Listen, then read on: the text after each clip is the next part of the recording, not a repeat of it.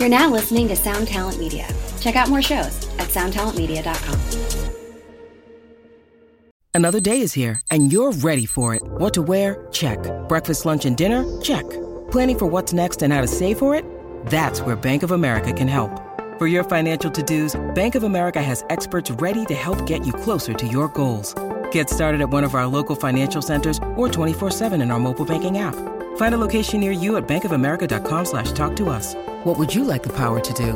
Mobile banking requires downloading the app and is only available for select devices. Message and data rates may apply. Bank of America N.A., member FDIC.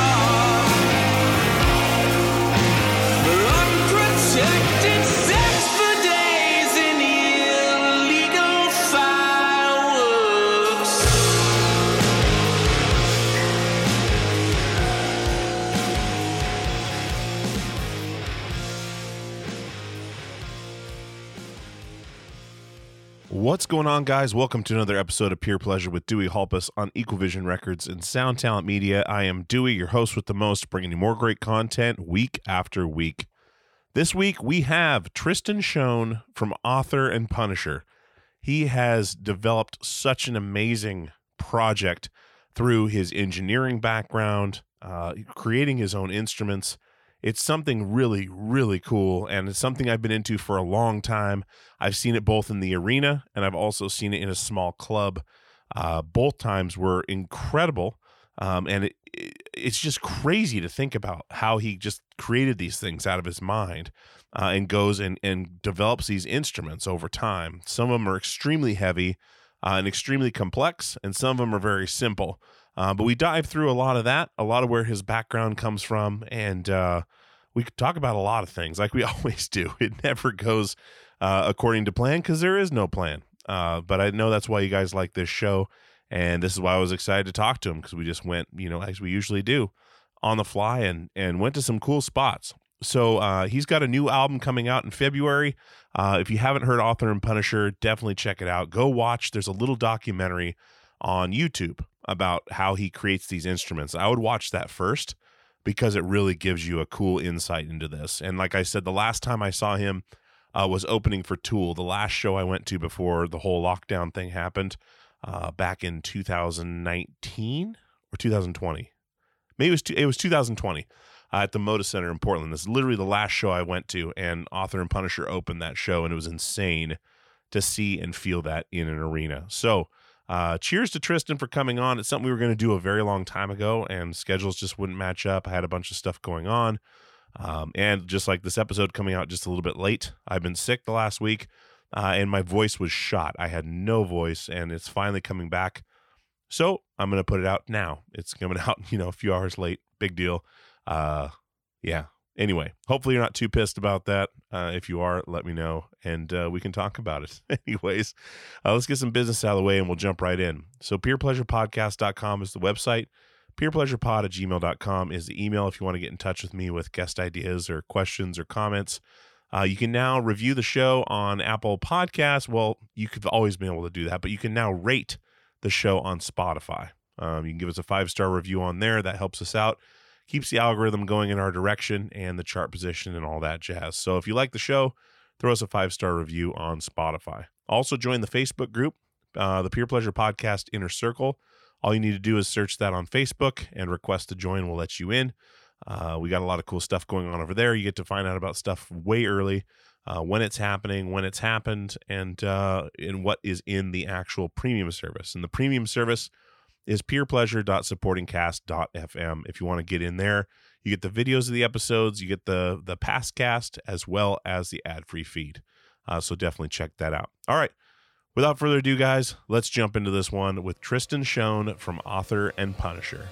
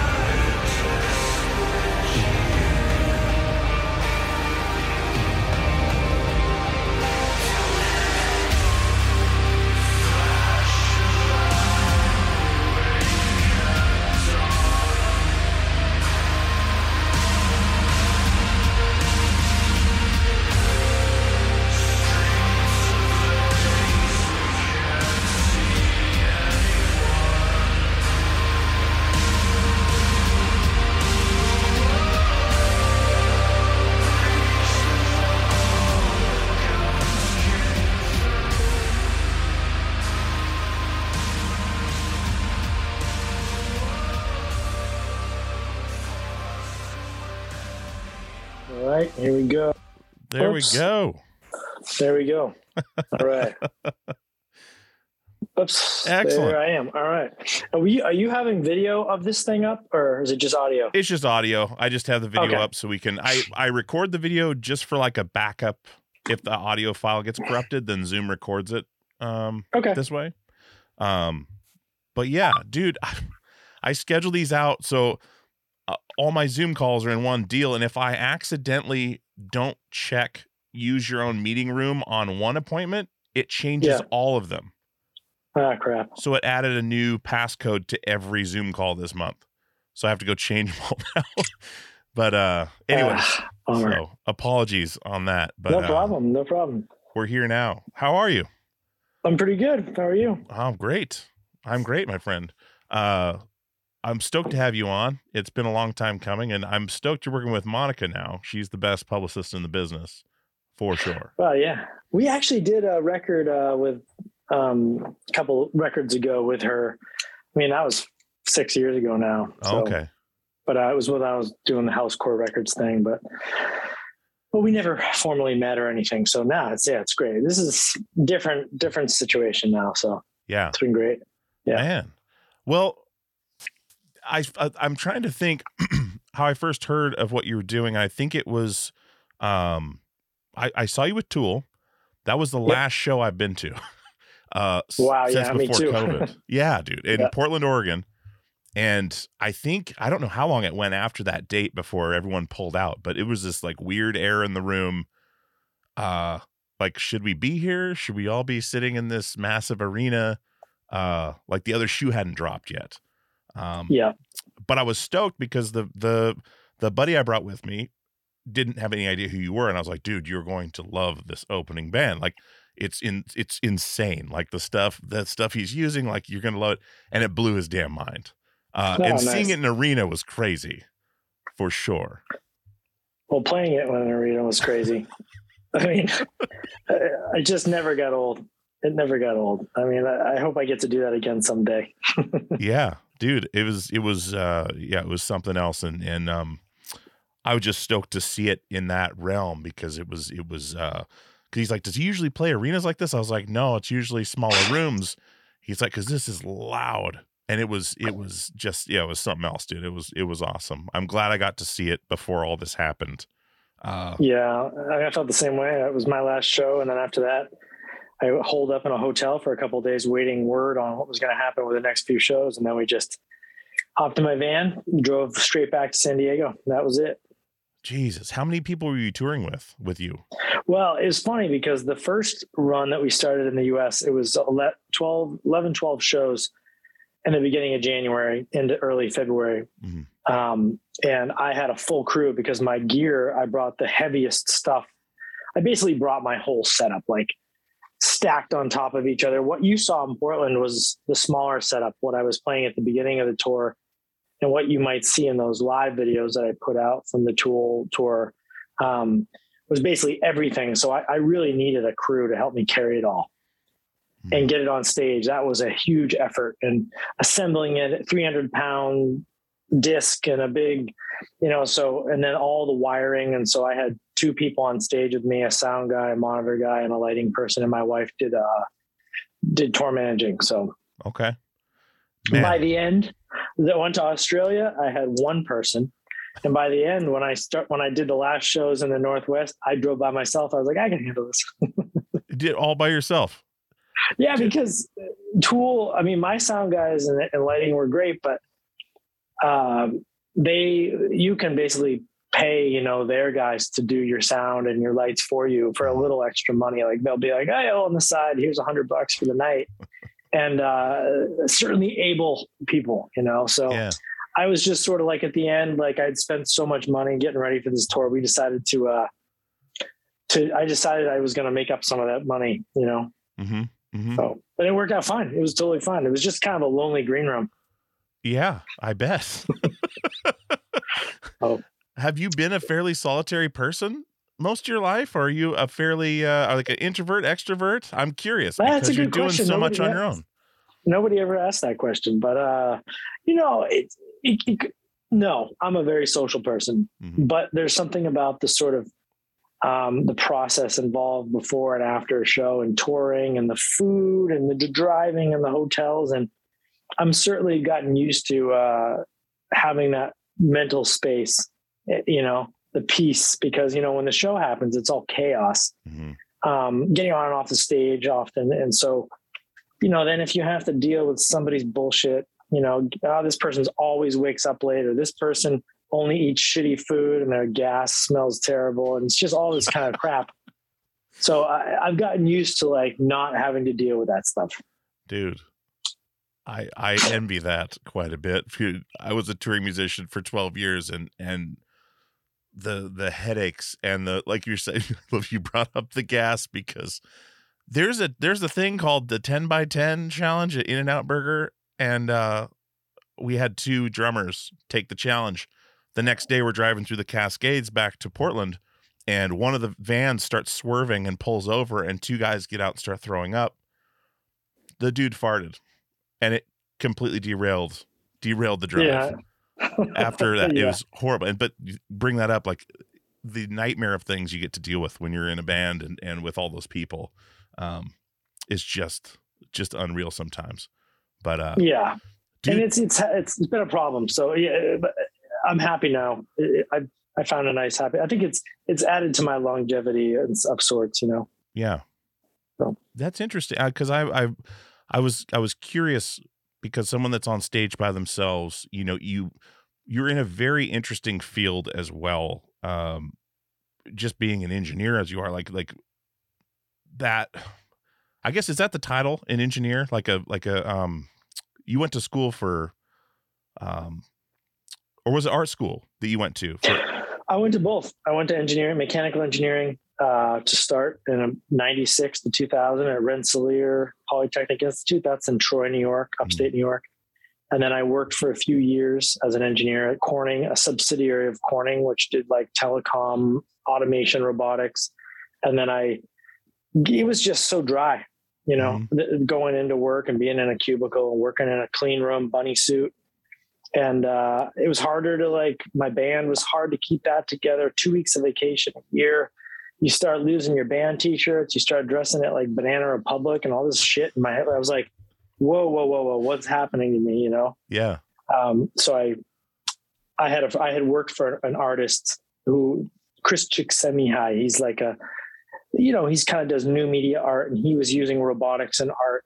And I had worked for him and done some projects. And I basically said, hey man, I want to go back to art school. I want to apply my engineering to a different, different topic. Mm-hmm. I don't want to be making stuff and selling stuff right now and working in a lab. So I went back to art school with no real history and knowing how to draw or paint or anything.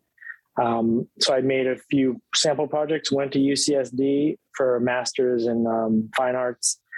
And that's where I started making sculpture, like kinetic sculpture. And it didn't really work out until and I was also building sound systems at that time because I was sort of finding my one-man band legs. Mm-hmm. And building speakers was the beginning of it. And then it started, hey, I'm going to build a controller as a sculpture, kind of an interactive sculpture. And then once it sort of clicked, I was like, oh yeah, interactive sculpture to make really heavy electronic and doom metal, Mm-hmm. Dude. And that was it. That's fascinating.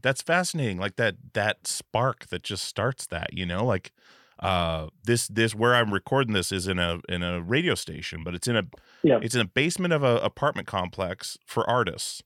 And the guy next door is a sculptor, and his studio's always open when I come in here, and he's got his kids in there, and he's making these it's incredible what someone can make from this. From nothing. But what you're doing is combining these two elements that are absolutely fascinating. Like I've never really seen it done before. It's something I saw that. I think was it Noisy that did that little really short documentary, showing what you're doing. I think that's what really sold me. I was like, this is crazy. This is something totally new to me. And I'm sure maybe it's not. Maybe I'm just in the dark, but it seemed like something totally foreign and new. There's a history of, I would say, the technology that I'm using, the sort of the tricks I'm using to translate motion into, data that can control sounds, all that stuff. It would be hard to patent these devices because this stuff's from the 70s, MIDI controllers and stuff. Yeah. But just the sort of idea of where it's gone into these little knob boxes and tiny little knobs and buttons is that's not an expressive tactile instrument that musicians like ourselves are used to playing, like rock and heavy music. So I really needed that to be something that was more, just more physical and kind of drawing off of machine tools and machine shop stuff and stuff I would come in contact with in the lab or at my, in art school was really because I had a lot of interaction with CAD software and a lot of high-tech electromechanical gadgetry in the labs I would work in. But when I went back to art school, I really got my hands dirty with welding and lathe mill, CNC lathe mill, 3D printing and that kind of stuff. And then you're starting to interact with all this physical stuff and kind of using that stuff at the same time I was playing this music on guitar with a drummer or drum machine. I was like, oh man, I want to apply this same motion and same force feedback to heavy music. Cause it feels heavy when you're doing that stuff, when you're grinding through a block of aluminum or steel, Dude, you're speaking my language right now. I just literally, I'm a commercial plumber by trade now. So I'm using welding. I'm using grinders, saw, all this shit that you can hear. Well, it's rhythmic for one, but you can feel it. You can feel just like playing guitar. I get the same feeling sometimes if I'm doing something that's really interactive with what I'm doing. Like if I'm using a plasma cutter or I'm TIG welding or something, like it's the same art form to it. It's just a different application. Yeah. But you get this feeling of like when I strike an arc on a TIG welder, that blue light comes on, you get that little nickel smell, and I just go into like this trance, like this calm. Like normally when you're welding, like it's like, oh shit, like there it goes. Okay, got to keep it going. This peace just comes over. Like it's something I have a hard time describing unless you're doing it yourself. But you're coalescing metal with electricity. Like it's so cool. It's so cool. Yeah. But what you're doing, like you're one thing I don't do like notes for these or anything like that because I like them to be really free form conversations. And I hate even bringing that up because it's stupid and cheesy to do. But the reason I'm saying this because I've had this in my mind all day, because on the way to work this morning, I was listening to some of your music, just kind of getting in the mood for things. And I was recalling like watching you on stage at the Tool show, and you've got that it's got a handle, it's like a joystick, and you're using that like almost like a saw, like a big the big Miter long saw. Yes. Yep.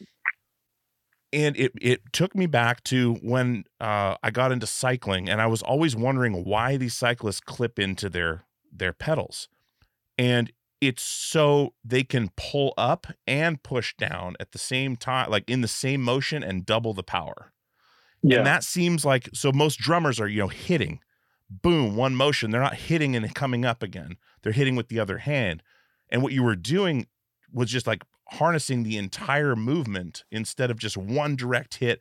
Boom, you're doing back and forth and harnessing that it's like a cyclonic deal. And that was really fascinating to me, thinking about it in that aspect, because you're harnessing more than just your direct power. You're harnessing the wind up and everything. And I think that's what gets such a cool sound, especially with the beats, is just how it's just like it's human motion, but it's through inanimate objects, like things that aren't living. It's so crazy to like push that organic flow through something that's not. Well, it's funny you say that because especially sort of the industrial, the cyberpunk crowd and that side that I would say it's not, when I go to Portland, that's not the crowd. I would say it's very like in Los Angeles and Chicago and Berlin, and parts of Germany, you get these like real, that industrial crowd who really, they like the sort of those, I guess, cyberpunk, steampunk elements. Mm-hmm. And so they really, like, when people ask me like, oh, the man machine, or like the robotic, like, are you going to become, and I'm always like, well, I'm glad, that's fun for you to say that. That's cool. But at the same time, this is really organic. What I've done is basically make a thing I'm powering everything. It's not like I'm pressing play and a robot is doing something. It's organic electronic music. I do play to a click track so I can generally like keep my rhythm steady. I didn't used to, but I do it now because I found that it fluctuates too much, but it's still like, you have the natural ebb and flow of the tempo. Mm-hmm. Mm-hmm. So yeah. And you have pitches. When I have pitch controllers and I don't hit it perfectly, it's a little off, Yeah. But that creates a dissonance and sort of a eeriness. It doesn't always work. There's a lot of, well, it's I'm human. not a drummer. It's human. It's human. And that's the best part, is it's got the ebbs and flows, and it has, you're hearing sounds that are normally coming from a very like quantized to a grid, like MIDI, with MIDI drums and stuff like that. A lot of those industrial tones are usually generated by that, not by human movement. So it's like I talk about that Björk record Vespertine all the time, where she like harnessed tiny sounds. She wanted tiny sounds amplified, and that's what made all those beats. So it's sounds you're not used to hearing from nature at the level that they're at. And what you're doing is making something that is normally so perfect and adding that life to it. It's weird. So it does kind of do the man machine thing, but you're bringing the machine to life. You're not just playing, you know, like you're not DJing, like you're physically making it. And I think that's the most fascinating part about it is you've harnessed the full circle, but also there's breath to it. You can tell that because your brain's waiting for the perfect thing, but it's not getting that. It's still getting that little bit of feedback that this is a living thing. I'm getting all weird and poetic about this. No, that's true. That's exactly right. I'm glad you said that. You nailed it.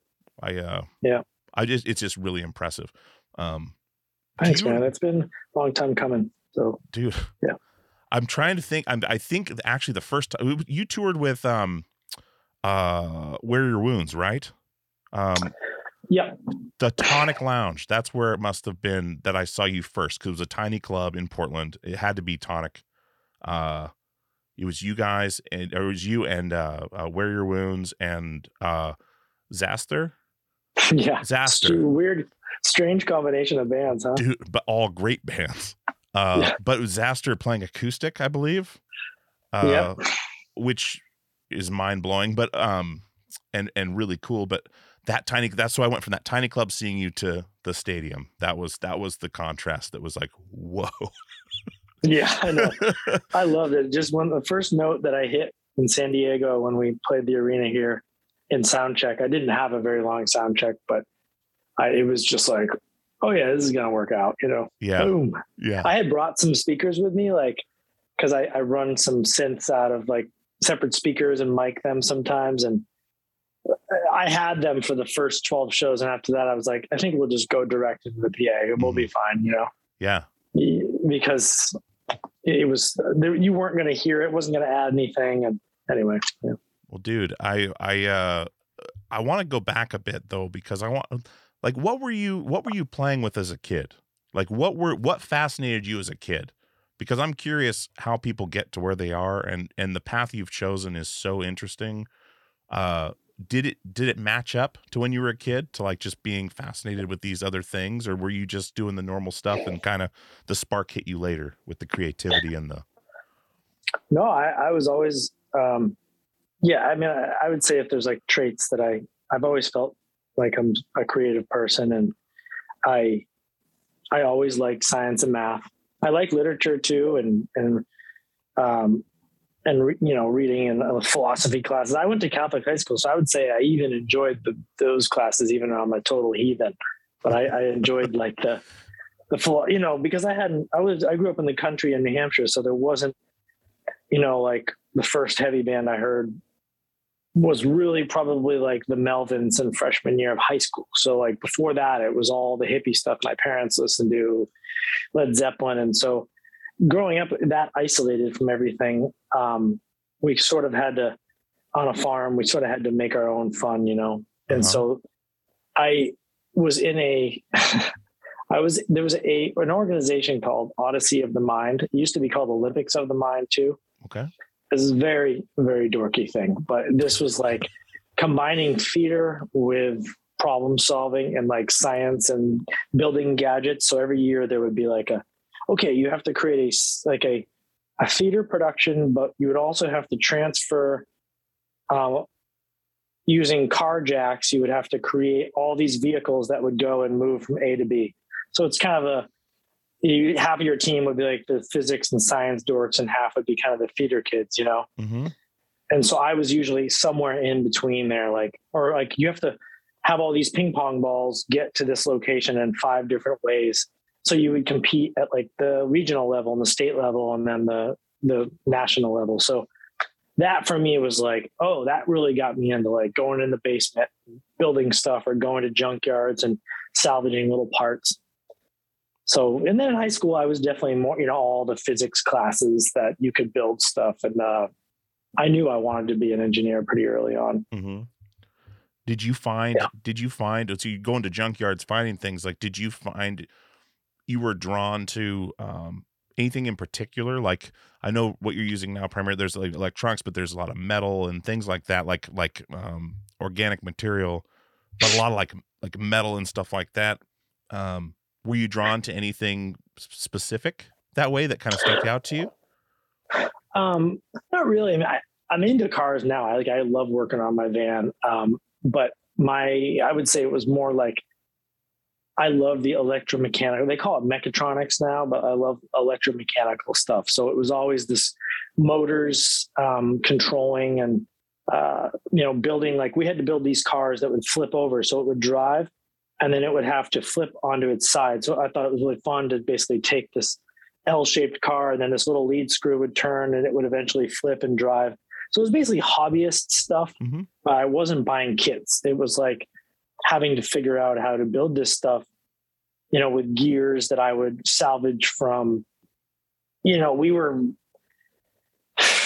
it was weird. We had to go to junkyards, like industrial junkyards that were hard to find. So you would have to, and being at our age, like, I don't know, 10 to 16 was kind of hard to get that stuff. And so I think one of the frustrations for me was like, I never had anybody that kind of made the connection of like, oh yeah, well that you need a machine shop to do that. So when I got to college and I actually took classes on how to machine stuff and build my own gears and gear ratios and welding and like, locating a part on a mill and drilling holes so that I could line up 4 holes rather than just drilling all the way through with my dad's drill, and learning those processes. That stuff for me was huge. So that when I got out of school, and that's what I wanted to do. I really wanted to figure those things out, like robotics issues. Like in college, one of my favorite projects, I worked on the electric like race car, which is like a Formula One race car, but it was electric. But those guys were assholes. It was really hard. They were like car nerds. It was really hard to get into that team. So there was one where you had to it was a 2-planked robot. So it was a stick that hung off of a motor hanging off a table. And then there was another piece that hung off it that was a loose joint.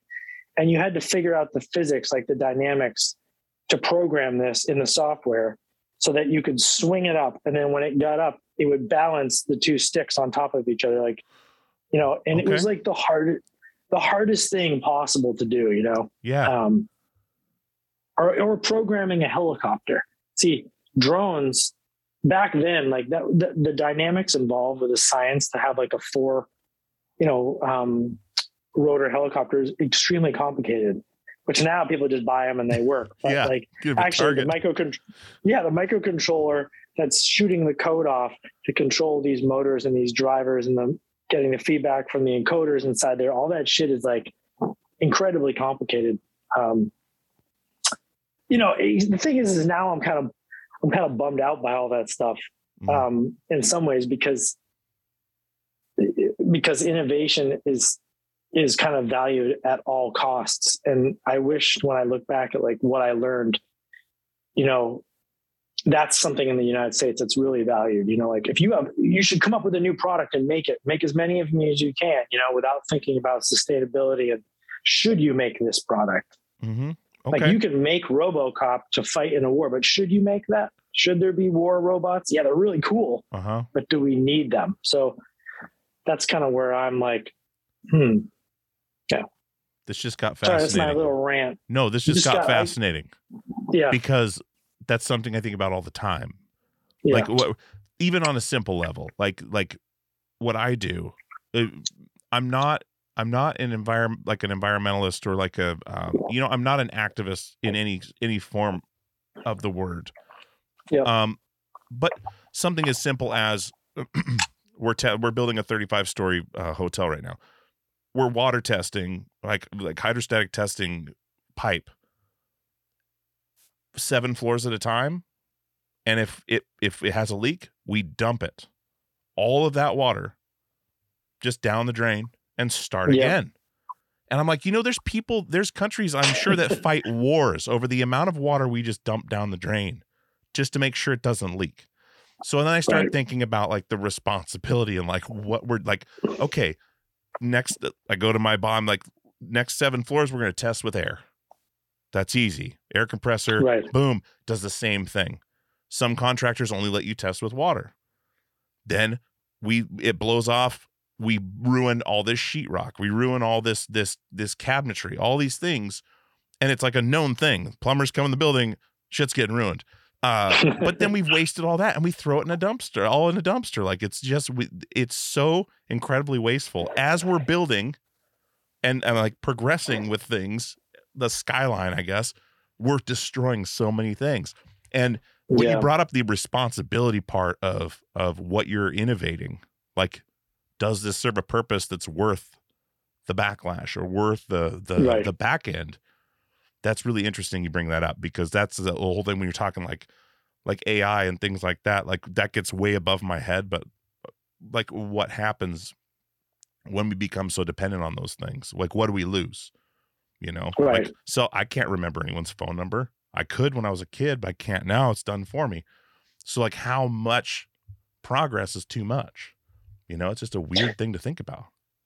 Yeah, science is, I mean, unfortunately in our kind of society, if you have a really good idea like that and it's going to make money, that's always going to win out over the effects of, you know, like, for example, environment. And our laws aren't set up yet to protect things like that. And hopefully they will start to.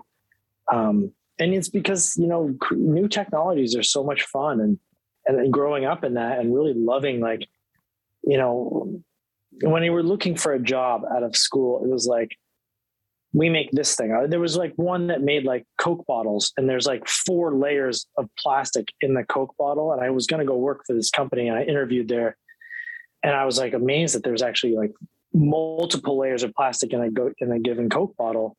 And the amount of like science and engineering that went into that, and going around all these companies and basically like, or like government Draper Labs, which makes a lot of like robots, military robots and things like that. Amazing technology. Mm-hmm. But did I want to be associated with that? And anyway, I'm maybe not sure that some of these programs are focused enough in like educating teenagers and those, because at that age, you're kind of just like, you know, it's really hard to be thinking philosophically about like capitalism, socialism, governments, politics, environmentalism. Like, you're kind of just like getting laid and drinking beer and smoking weed. Mm-hmm. And you're like, yeah, man, I like robots. Yeah, robots are cool. And so you're like, I want to do whatever company makes the coolest robots, I'm going to go work for. But maybe just think about it a little bit. But anyway, I'll pull away from that topic for now. We could go all day on that one. Yeah. Well, I like that. I like that about you, that you think about those things, you know. It's important. Mm-hmm. People need to think about that stuff, because we'll just progress ourselves out of existence, you know. Exactly. As things here. I do like kind of seeing what someone does, the inventors and people that are forward thinking that way develop. And it's weird to think about like who developed what. Like my dad was on a dialysis machine, and the ICU nurse came in and was like, have you seen this documentary about the dude who invented that? Like, he invented the Segway, and like his brother was a doctor or something. Oh, and yeah. He needed help. Dean Kamen. Yeah. He's from New Hampshire. The guy with the helipad on his house, and like all the same denim shirts and jeans and all this stuff, like a really eccentric dude. But I was like, what the contrast between those two things, like a Segway and a kidney dialysis machine that's mobile, that you can move room to room. Yep. Crazy to see, you know? It's just interesting to see like someone's body of work, what led to what led to this, you know? Super, super fascinating. Were you ever into RC cars then? Like the hobby grade shit? A little bit. I think they were just like, I think the fact that it was like a kit, you know, the things like that were there was a little bit too much in the box for me. And I was more into like the creating my own stuff from scratch, you know? Yeah. Building sleds out of like putting skis onto wood and building like a seat out of a bike seat, or like, you know, building a lot of forts. We had a big barn. I was always building forts in there and playing like war games out there. My brother and I would like shoot each other with BB guns and things like that. But yeah, just that kind of shit. But RC cars, okay, you know. All right. But playing in bands, you know, once that started, I was like, I love that problem solving, like your gear setup. and like your speakers. And once I got into that whole, your cabinets and what your pedals are, and that was always pretty fun. Dude, what got you into making, like, what were you using before you decided to start making your own speaker cabinets and things like that? Like, what was the catalyst there to say, hey, because I know, like, I play Sun Gear, and I know not Conrad, the other Sunholm brother, but like he couldn't hear his bass over the other thing, so he kind of went in the garage and made that really weird, like, cone shaped, so all the speakers kind of hit each other on the way out. And I thought that was fascinating. It was just like there was a problem and it needed solving, so he went and just solved it, and made some of the loudest amps I've ever played. But what were you playing that either wasn't doing it for you or put you in that direction, like, I should do my own? Well, the band I was in right before, in like 2002 to 2004, or 2001, 2004, before, was a band called Born. We never really did anything, but it was, I would say it's like a proggy kind of Mastodon feeling band with like dueling vocals and harmonies. It was the most complicated guitar work I'd ever done. And I was playing a Mesa Boogie dual rectifier and a Marshall amp, and then I had Les Paul Custom that I still have. And what else was I playing? Gibson Explorer. And so that was my gear setup. And so when I went to grad school for art, then I broke that band up. I started Author and Punisher. I had written those songs in about 2003 and 4. And so I reprogrammed them with Drum Machine. So it was guitar and drum machine, called Painted Army, which is like totally different than what I do now. But so I entered into grad school playing that stuff. So I was playing my guitar speakers through like a shitty Yamaha with two 15-inch carpet covered speakers. And so I go to grad school, and kind of, it's a 3-year program, and like you'll have DJs in the program who, like, on the weekends, you guys will have parties. So people will play the parties and stuff. So I was playing some local shows in San Diego at like Elks Lodge type places. The one was called Che Cafe. But I met a guy, Matt Hope, who was in our program. He's an artist who now lives in China, but he came from like rave culture, which is more like, UK drum and bass and techno and dubstep. So he had kind of grown up traveling around this big old Mercedes band in the 90s and going to raves and building his own subwoofers, speakers. And so we're drinking beer, and he's a machinist and doing a lot of his like sculptural art. And so he was like, dude, you got to build some of your own speakers. You can't use these carpeted cabinets, with these MDF early particle board wood, Yeah. So I know the Emperor and all these other kind of boutique companies now would never use that shit. The game has gotten a lot more quality gear in it now. But so we built a 4x12, and it was a trapezoidal 4x12 cabinet, and we designed it in software, and then I hooked that up. Instead of I sold my dual rectifier, and I bought a power amp, and then I started building my like rack of amps. And then from there we built 2 folded horns that had 18 inches speakers in it. So these weird ones where the speaker points up and then kind of curls out like a trumpet. And then we built these little scoops, and then I built these 3-way like trapezoidal tower cabinets. And so basically built this giant sound system. And so then I was like playing all my drum beats and my synths through that, and thinking like, man, this sounds so much better than my guitar through the cabinet. So I basically just ditched the guitar from that point and started playing like synth on keyboard through the sound system. So the sound system kind of became my instrument, Yeah. There's a band up in Portland there called MSC. The guy Zach plays drums for The Body sometimes. Okay. When I'm familiar Lee with from The Body. When Lee from The Body, because he doesn't really fly overseas, so they've got a band that is all like sound system. They built their own sound system, and it's all electronic with live drums, kind of in that same genre, like very inspired by like 90s electronic, like heavy drum and bass. Okay. So that's a huge influence for me. So that was kind of the point where I kind of switched away from kind of guitar culture and moved into like sound system electronic culture. Okay. That's interesting. I've how long have you been in San Diego? Since 2004. Since 2004. Okay. So you came in after the after like the Antioch Arrow and all that whole scene had kind of come and gone. I worked a venue up here with Mac Mann from Antioch Arrow and Aaron Montaigne.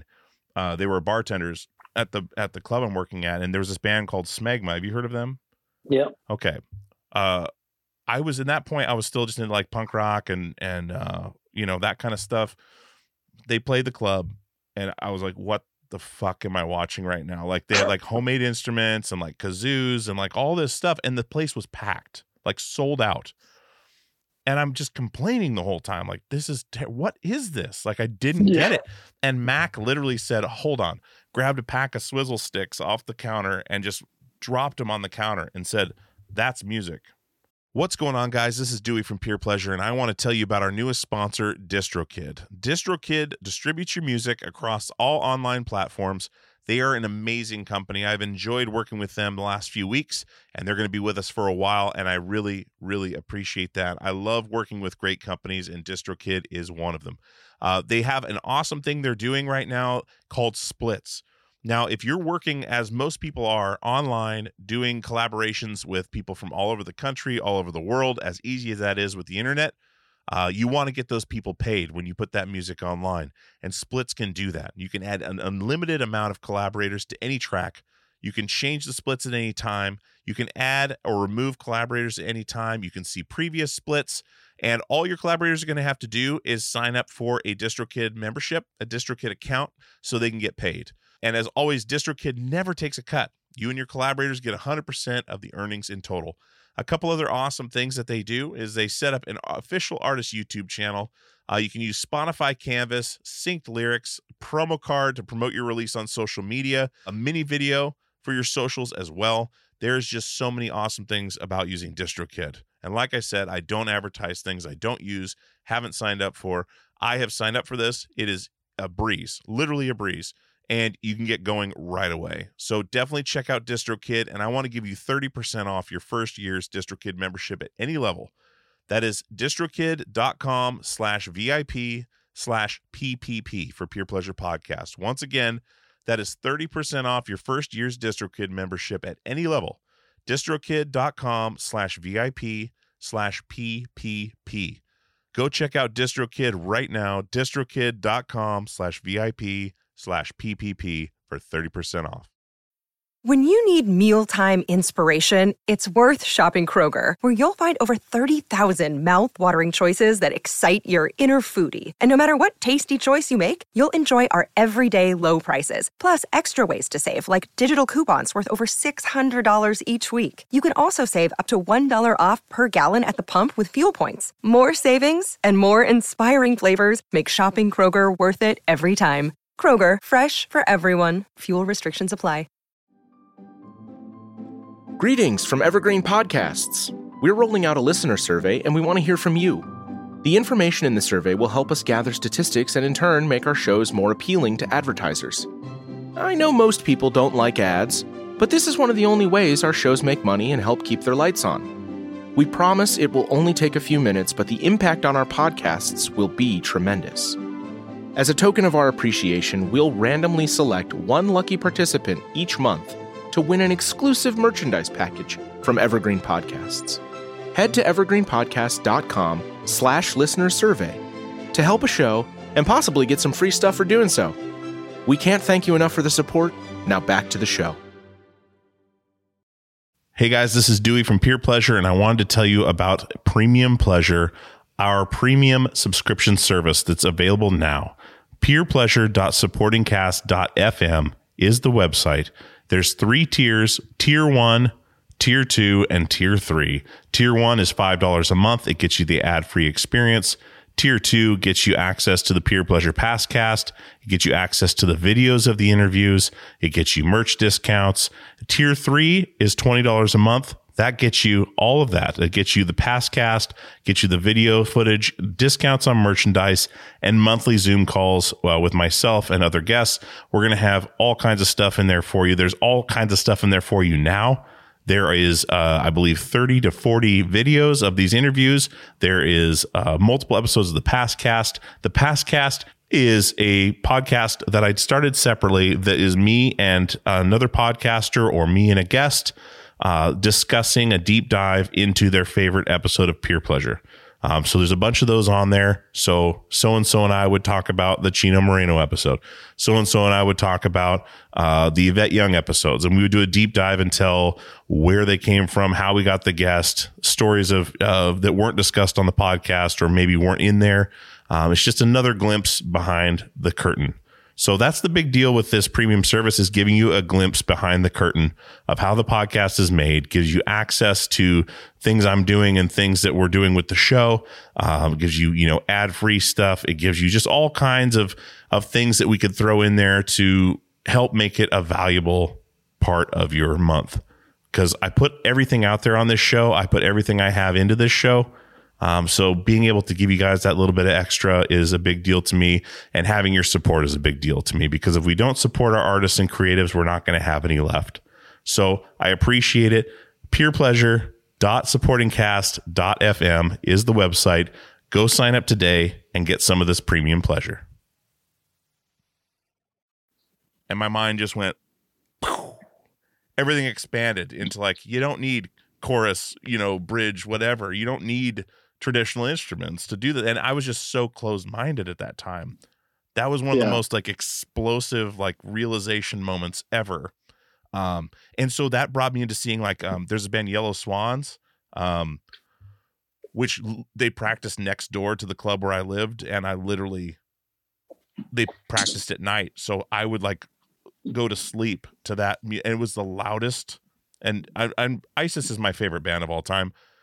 They're very loud, but Yellow Swans literally like got into my soul. Like you could feel it inside yourself. This ridiculously loud sound. And so as all this stuff, like there's people playing like ticket machines and like all sorts of weird stuff that came through the club after that. And I was just floored by it at that point, because I was receptive to it. Like, that's cool, Anyway, but that I brought that up because that whole San Diego scene down there with like JP and all his bands of notes, which of course all I'll have to say is JP, and everyone knows what I'm talking about because he's been in every San Diego band. His influence down here is great, and he's really like always involved. So it's a pretty tight knit community, Yeah. Gabe, all the guys from the Locust I've had a lot of interaction with. And so like all their bands, and the Crash Worship was one band that I never really heard, but they're kind of legendary in San Diego. On the kind of noise, electronic kind of world. And then Tarantula Hawk was another band that was around. They were signed in Neurot. So they would like play with Neurosis in that whole scene for a few years. And Braden Dio is like, has toured with me. He actually tours with Neurosis now on their crew, but he's a musician who kind of introduced me to the whole West Coast. We went on a tour at 2007, right after I built my machines, and it was like purely noise drone at that point. And we toured up to he took me, Nate Carson. So he introduced me to Nate Carson. We did a show with Joe Preston at the Rature. Yeah, I lived in that office. That was my room for 2 years. Oh, Jesus. Dude, that's what I'm talking about. Yellow Swans playing next door. Then that City Sign building. Joe Preston, Nate, all those guys, like that whole venue. This is, I'm going down memory lane here, but I lived in that little corner office for 2 years. That was my room, and I worked there and toured out of there. Practice spaces in the basement. All that stuff. Not to cut you off. It's not there anymore, right? It is. It's still it's a brewery now. Wayfinder Brewing. Oh, okay. Wayfinder Reds is a Relapse connection, right? Yeah. So, and Mike Wolfson, who was in charge of the whole venue, owned the venue, did all that stuff. He passed away 2 years ago. So really young, heart attack, just that's a shame. moving something in his storage unit and was gone. So that shook everyone up really bad. But he's the one who's like, hey, you can live here. I'd like to have someone here. You don't have any money because you're touring. It's like, perfect. So that was it. But yeah, all those guys, Joe Preston would come in all the time. And Nate was married to one of the gals working at the sandwich shop during the day. So that's how I met him. He's been on the show before, but he's, does he your booking agent? No, but we've known each other for years, and he's helped me out a lot when I was getting started. He was very helpful, and we that one tour I always talk about, because then we went to Seattle, we played the Rosalina, what was it called? I can't remember what it's called. It was like an underground venue. And then we did Oakland at the Terminal, and that's where I met David from Neurosis, played with some side project, and The Smell. It was just this like tour of all the underground, like the gnarly stuff that I had never been introduced to because I didn't grow up on the West Coast. Yeah. And then from there, I was able to do those routes, and I'm always thankful to him for kind of introducing me, because to make those connections, to somebody to vouch for you, it's very hard. It's very hard to get started. It absolutely is. And Aquarius Records wrote a review of the album in 2010.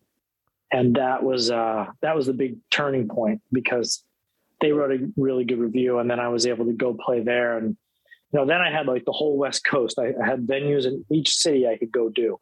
And then, from then it was like getting some European shows. And then I was like, oh, my setup is way too big, too heavy. It was meant to be sculptural, like 300-pound disc. And so I had to basically design new instruments that were just as physical, that basically in their case were under 50 pounds each. So I could check them as baggage without having like ridiculous fees. Yeah. So it was kind of the traveling that kind of delegated how I design my instruments. Interesting. So that's a constraint right there. I've talked to Ian Mackay about this, like the painting yourself into a corner, like on purpose. Like, okay, Fugazi, we're not going to use any pedals. Okay.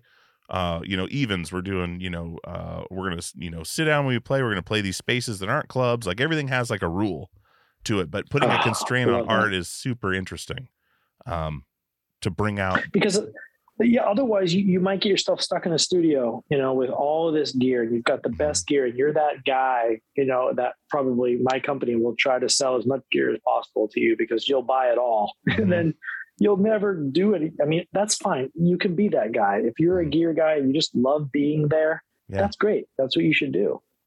But I love that you said that about Ian Mackay. It makes me happy. Dude, that was my first thing I asked him about, was you put a constraint on everything you do. Like, why? And he just like, well, I'm not a Luddite, but I just, I paint myself in a corner and work my way out of it. That's the exciting part, and I'd been doing the show for like not even a year at that point. So I was terrified. I guessed his email address and he said, okay. So I was like, all right, here we go. Awesome. Let's do this. That's awesome. Legend right there, dude. Well, what you're saying about getting those connections and getting someone to vouch for you is huge. Even in the age of the internet, even like 2010, like all the time before, like Book Your Own Fucking Life, like that whole thing, that network that Kamala Parks built, like through Maximum Rock and Roll and stuff like that, like that other people would then use. But like they had to do that initial legwork and then passing that on and to so many people. But finding these connections, like JP alone, I reached out to him, had him on the show. He's connected me to Dave Lombardo and Cool Keith, and like the randomness. But he'll vouch for you because he believes in what you're doing. And when you find people like that, it's just an invaluable resource. Like that someone believes in what you're doing enough to put their name on the line. Can really do some wonderful things. And you coming from New Hampshire, like to San Diego, and then like and the output you've put out is just such an interesting ride. You know, I was going to bring up Europe because that's touring over there, like bringing your stuff was just got to be insane. And you were already talking about it because under 50 pounds, like that's interesting to go. And I know I'm jumping all over the place, but that disc that you're talking about that everyone's hurting their back on, probably it looked in that video like it was bending the bar, like lifting up the stairs. What does the weight of that accomplish for that particular instrument? Yeah, so that weight is basically like that thing. If that were built from wood and it was the same size, right? That's actually a steel pipe. So it's that heavy just being a steel pipe. That's 3/4 inch pipe with a welded top and a welded bottom. If it were solid, forget about it. You would never lift it. You would need a forklift. So if that were made out of wood and you spun it on a bearing with the shaft, it would just be too easy to stop. There would be no rotational inertia. And so I really wanted something much like sort of the lathe. The lathe has this big collet chuck, that you spin the chuck. It's, when you're trying to move it to put your bits in and out, you really it takes a lot of effort to slow it down and speed it up. And then when you spin it, it's on this bearing, it spins beautifully. I wanted something like that crossed with like a turntable, a nice turntable, like a good Technics that has a little bit of weight to it as well. Cheap turntables are just plastic. So as you spin this thing up, and let's say it's mapped to a pitch, like a bass, distorted rat pedal bass tone, like,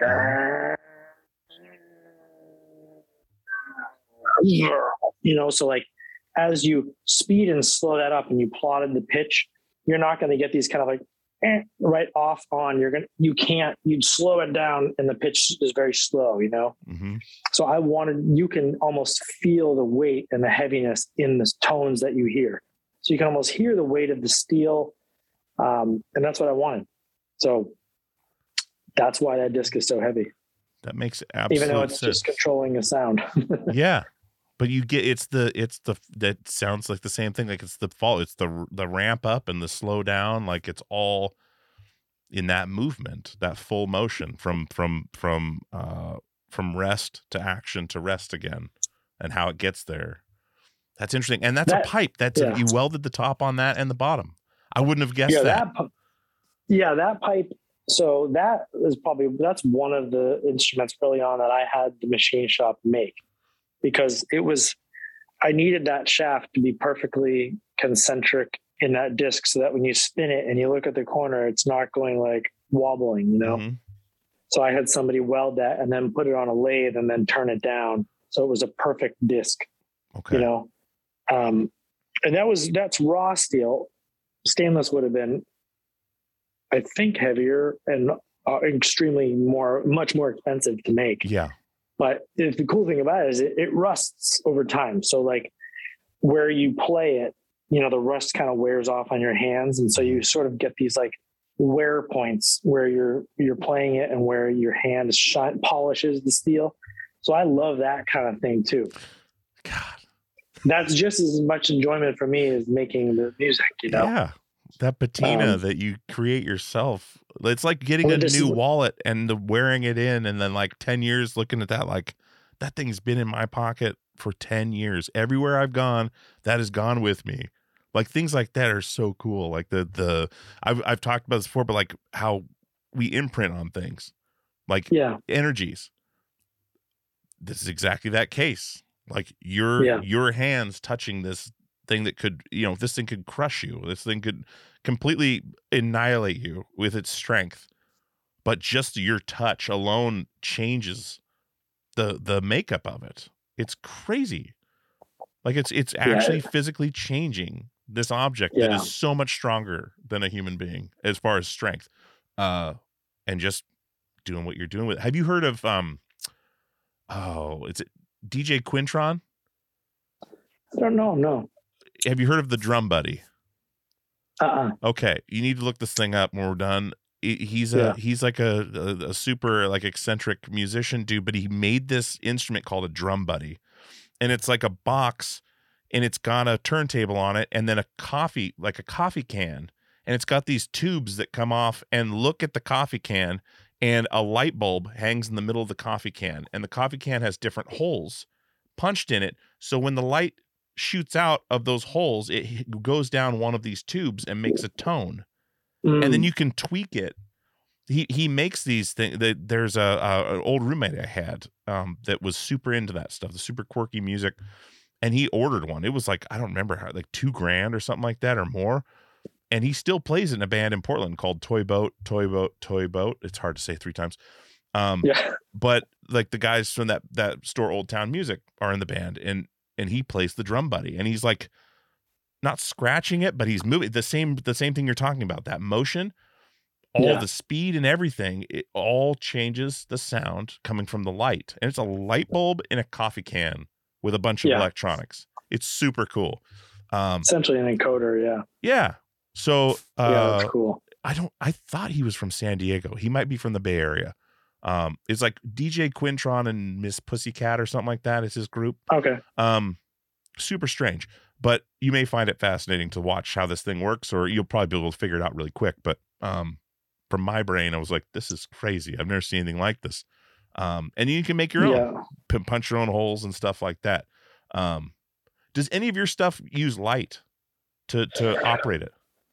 Well, there's a lot of like very specific personal decisions I make like that, that are like, come up with a lot of ideas that I think are good ideas, but not good for Author and Punisher, Mm-hmm.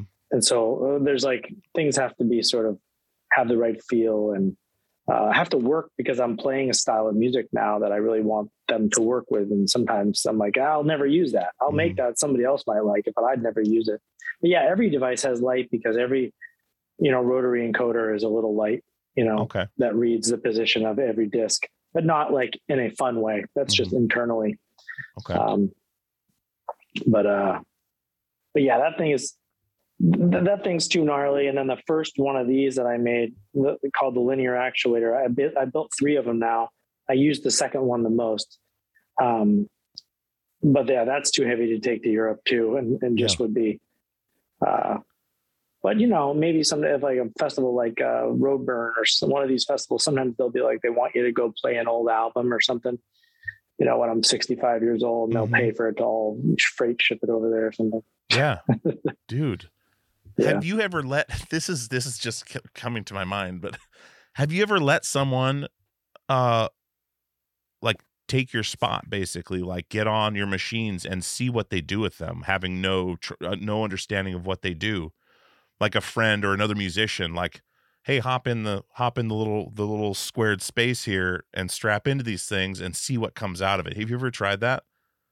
Absolutely. Oh man. I actually I had like Jason Began, who goes by Viter. He helped me produce this record and has helped me on the last 3 recordings, doing a lot of electronics and programming. And he's much more skilled at that stuff than I am.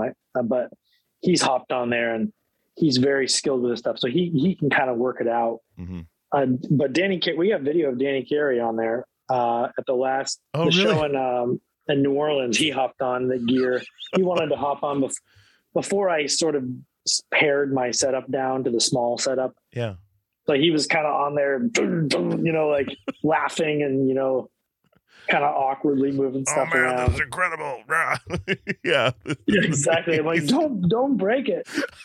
But he and my parents were there, so they were kind of watching him use it. But yeah, like let's just say that I'm better on my drum kit, and he's a lot better on his drum kit than me on his drum kit. So he's got all that brass gear, I think, on his, or that brass snare or whatever he's got. It's super heavy or something weird like that. Exactly. Dude. Yeah, they've tried. We are building, the Drum Machines company is coming out. We're going to be making this gear to sell this year soon, but that's the process. In the next couple of months, we'll have some stuff for sale, which is basically just the same stuff, but made better, designed by myself and another mechanical engineer. We're really getting into the details of that. So that's, stay tuned. Yeah. Monica said something about that in the email, and I couldn't find anything online about it. The Drum Machines company that you're saying. Okay. It's called Drone Machines. And we have an Instagram page and we have a website now, like a splash page. Okay. We were really hoping to have all the gear ready for sale when the album dropped in February, but just supply chain has got us like waiting on stuff. So it's looking more like March, April, May or something like that. And it'll be 3 initial devices that are pretty similar to what I use now. But, and so I'll be bringing that stuff on the road with me. It'll be interesting to see how people use it. That's super interesting, dude. That's going to be exciting. Yeah. Have you thought about, maybe you already have, but like Kurt from Converge, like makes pedals and sells them at the merch table on tour for just extra cash and stuff like that. Have you done anything like that where you have like small devices that you've made that you put up just for people to, check out or purchase? I never did but yeah, we'll probably do that now that I'll be kind of a traveling salesman. Not that I want to do that, but we'll try to come up with something, smaller that we can sell like that, It's just kind of having something that's that price point at a merch table. Like right now, this gear is like boutique high end, over $500. And so bringing a bunch of that in the van is just not practical, but maybe we could make something miniature. Yeah. Yeah. Or like you said, well, we talked about like RC cars being kits and stuff like that, like so much being in that kit, maybe a kit that could inspire somebody to then create later would be something to sort of learn how to build and program them themselves. Something you could do. Like I know tour's busy, but something you could do like where you can make up a bunch of, one of the pieces at the hotel for something to do. And then by halfway through tour, you've got a bunch of kits that you could, something to keep busy with or something. I don't need anything else to keep me busy on tour. I need things to like not do.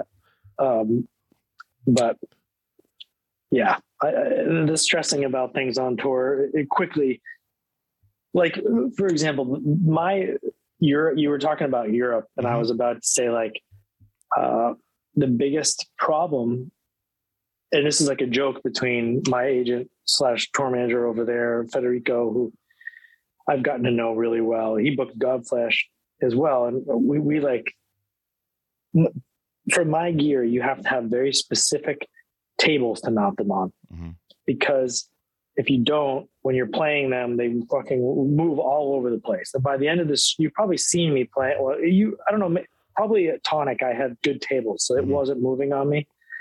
But in the past, it was like a sawhorse or like a custom table, so I'm playing and it's sliding, and then my arms are way apart because the thing has moved throughout the whole set.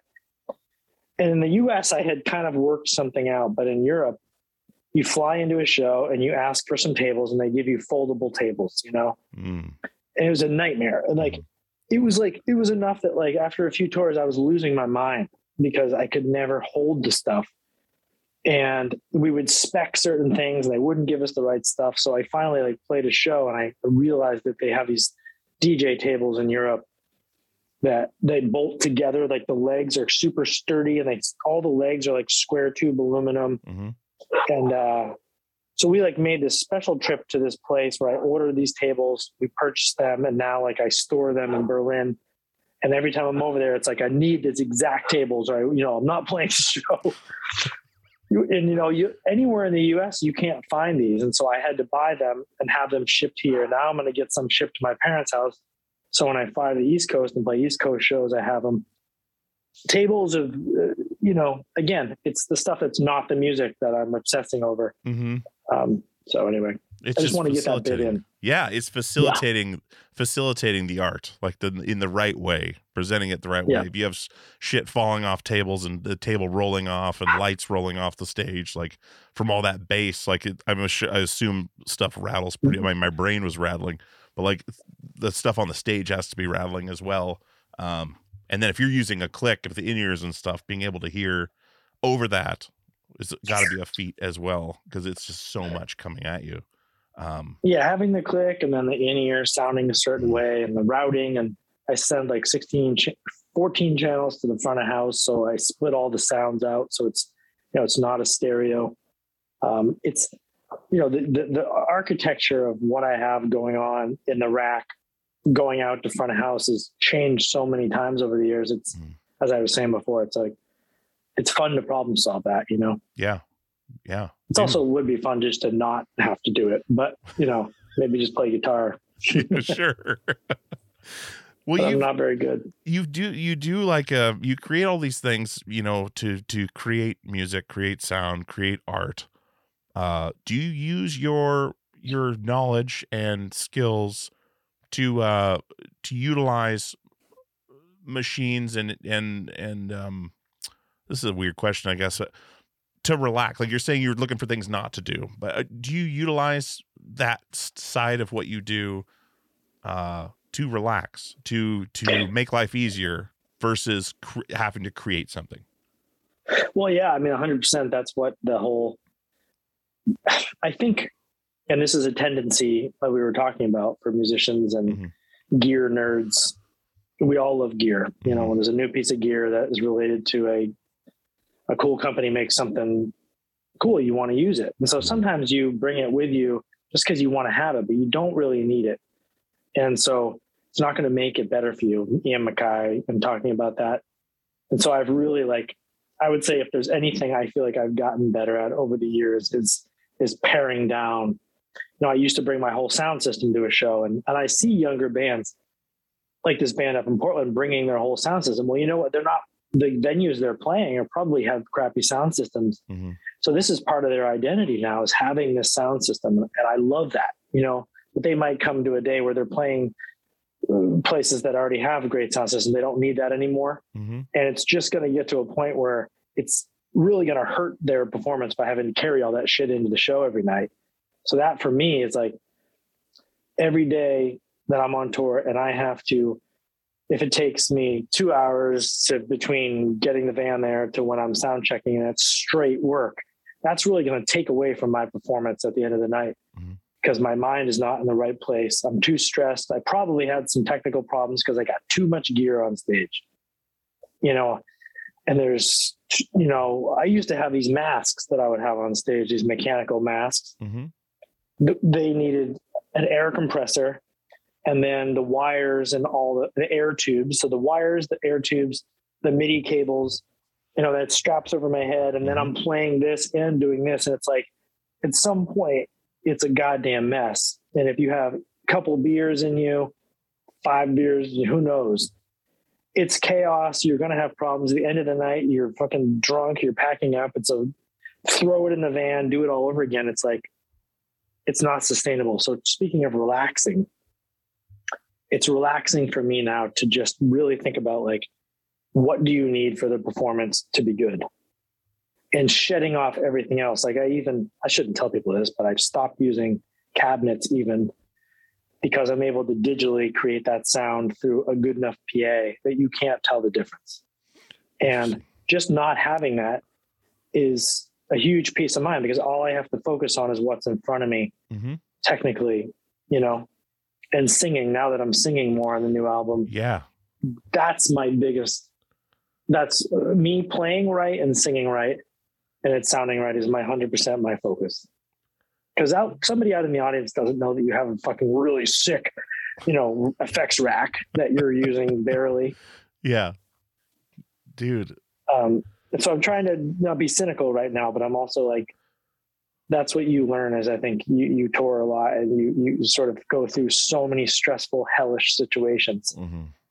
And Tool, being on a tour with Tool, starting with a massive setup, everything I could think of that I was going to use, and then paring down and really seeing that like the reaction from the crowd was the same. And the performance was, and, you know, my people that were there in the crowd were like, oh, you know, no difference, you know? So it just makes the difference in your mind, the peace of mind, the stress. Peace of mind, simpler is better. And anyway, you know, the antithesis of the James Hetfield guitar setup, you know. Like, you know, they have software that does that now. No, exactly, dude. And if you're comfortable and in a better place mentally from not dealing with that, you're playing better. You're focused on what's important, and the doing the more vocals was super awesome to hear. Monica sent me over some stuff, and it's awesome. Really really fucking cool, man. So February 11th, right? February 11th on Relapse. February 11th. Cruller? Yeah. Cruller. Yep. Yeah, Cruller. Cruller. Okay. Yeah. Dude, you're making some amazing things, and I have just been floored by the things you're creating. But I've looked forward to chatting with you, and I really appreciate you coming on, dude. I really do, and I love talking to people that do such interesting things and things that I don't understand, because I feel like I learned something, or at least can bounce ideas off, and I think this record's gonna kill it, man. It's really, really good.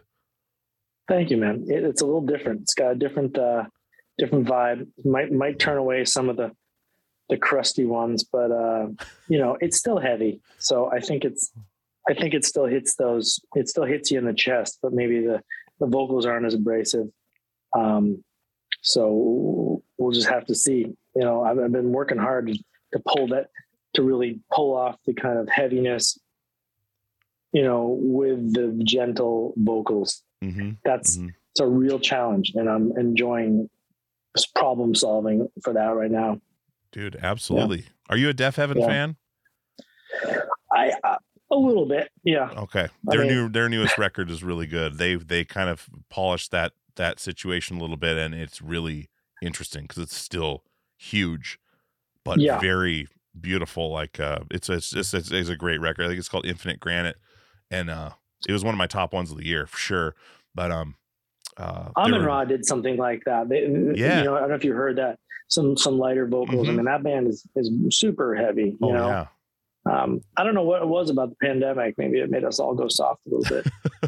It made us stretch our minds a little more and just find a different route to get the job done. And I don't know, man. The world's in a weird spot right now, and we're all in it, and it's maybe we're absorbing it differently. I don't know.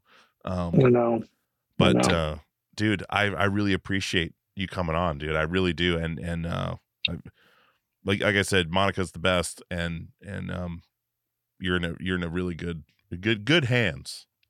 Yeah, feels great. Between that, Monica's great. You got between her and Relapse, they've really been putting the hours in on this new album. So I've been really happy with everything, So I'm really excited, and hopefully we'll get up there.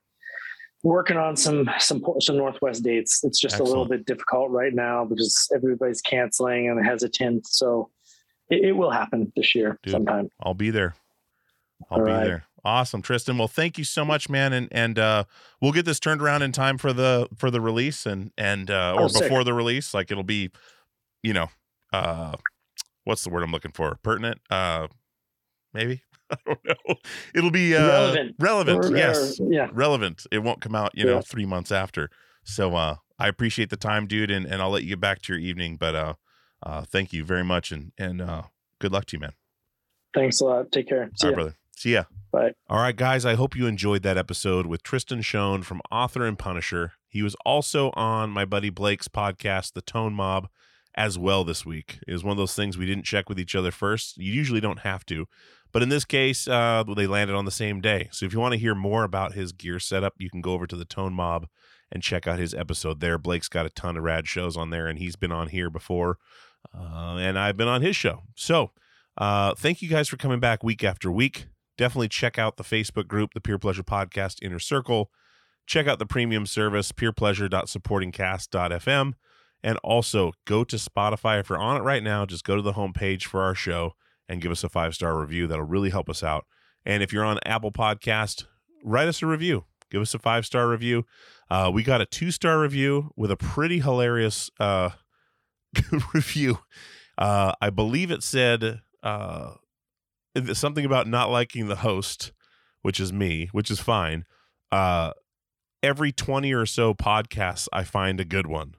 So I don't know if this dude's listening to hundreds of podcasts and every 20 he likes, or if you only listen to 20 episodes. Either way, I appreciate the honest review, and it actually gave me a really good laugh just because it left so much to question. I don't know if it was on purpose or not, but anyways, hopefully this is big number 20 for you and you can enjoy it. But anyway, if you like the show, give us a 5-star review. Otherwise, you can write something like this dude did, and it was pretty funny. Anyway, thank you guys for coming back week after week. I really appreciate it. I love seeing the numbers grow every week.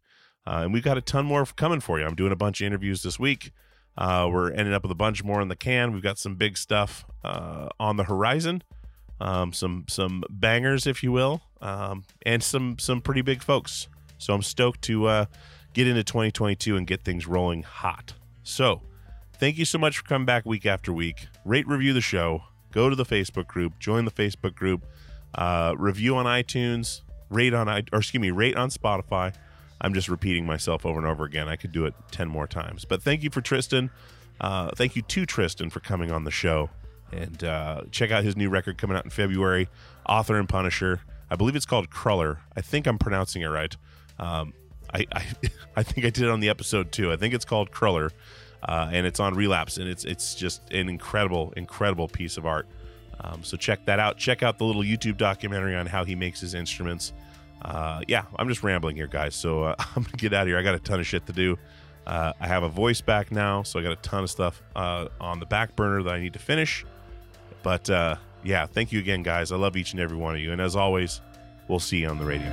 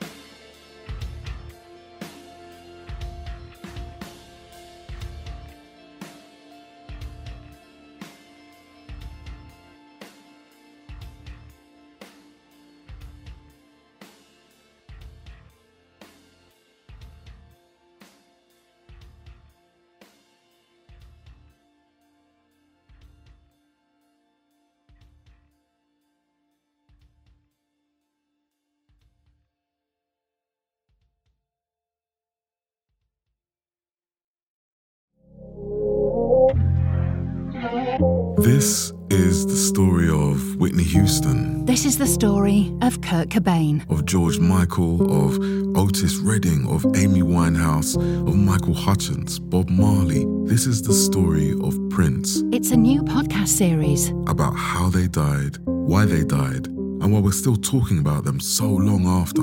It's like nothing you've ever heard before. It's storytelling. But it's more than that, because rock stars, they tell us how we feel. They change our mood. They change the clothes we wear, the people we hang out with, the way we remember things. It's them who give us those ludicrous moments, the ones where you're jumping around, singing your heart out, feeling understood. And it's those moments we'll help you remember, the ones you're thinking about right now. That feeling. That feeling. It's coming soon from Crowd Network. Just search for Death of a Rock Star on your podcast app. And subscribe now.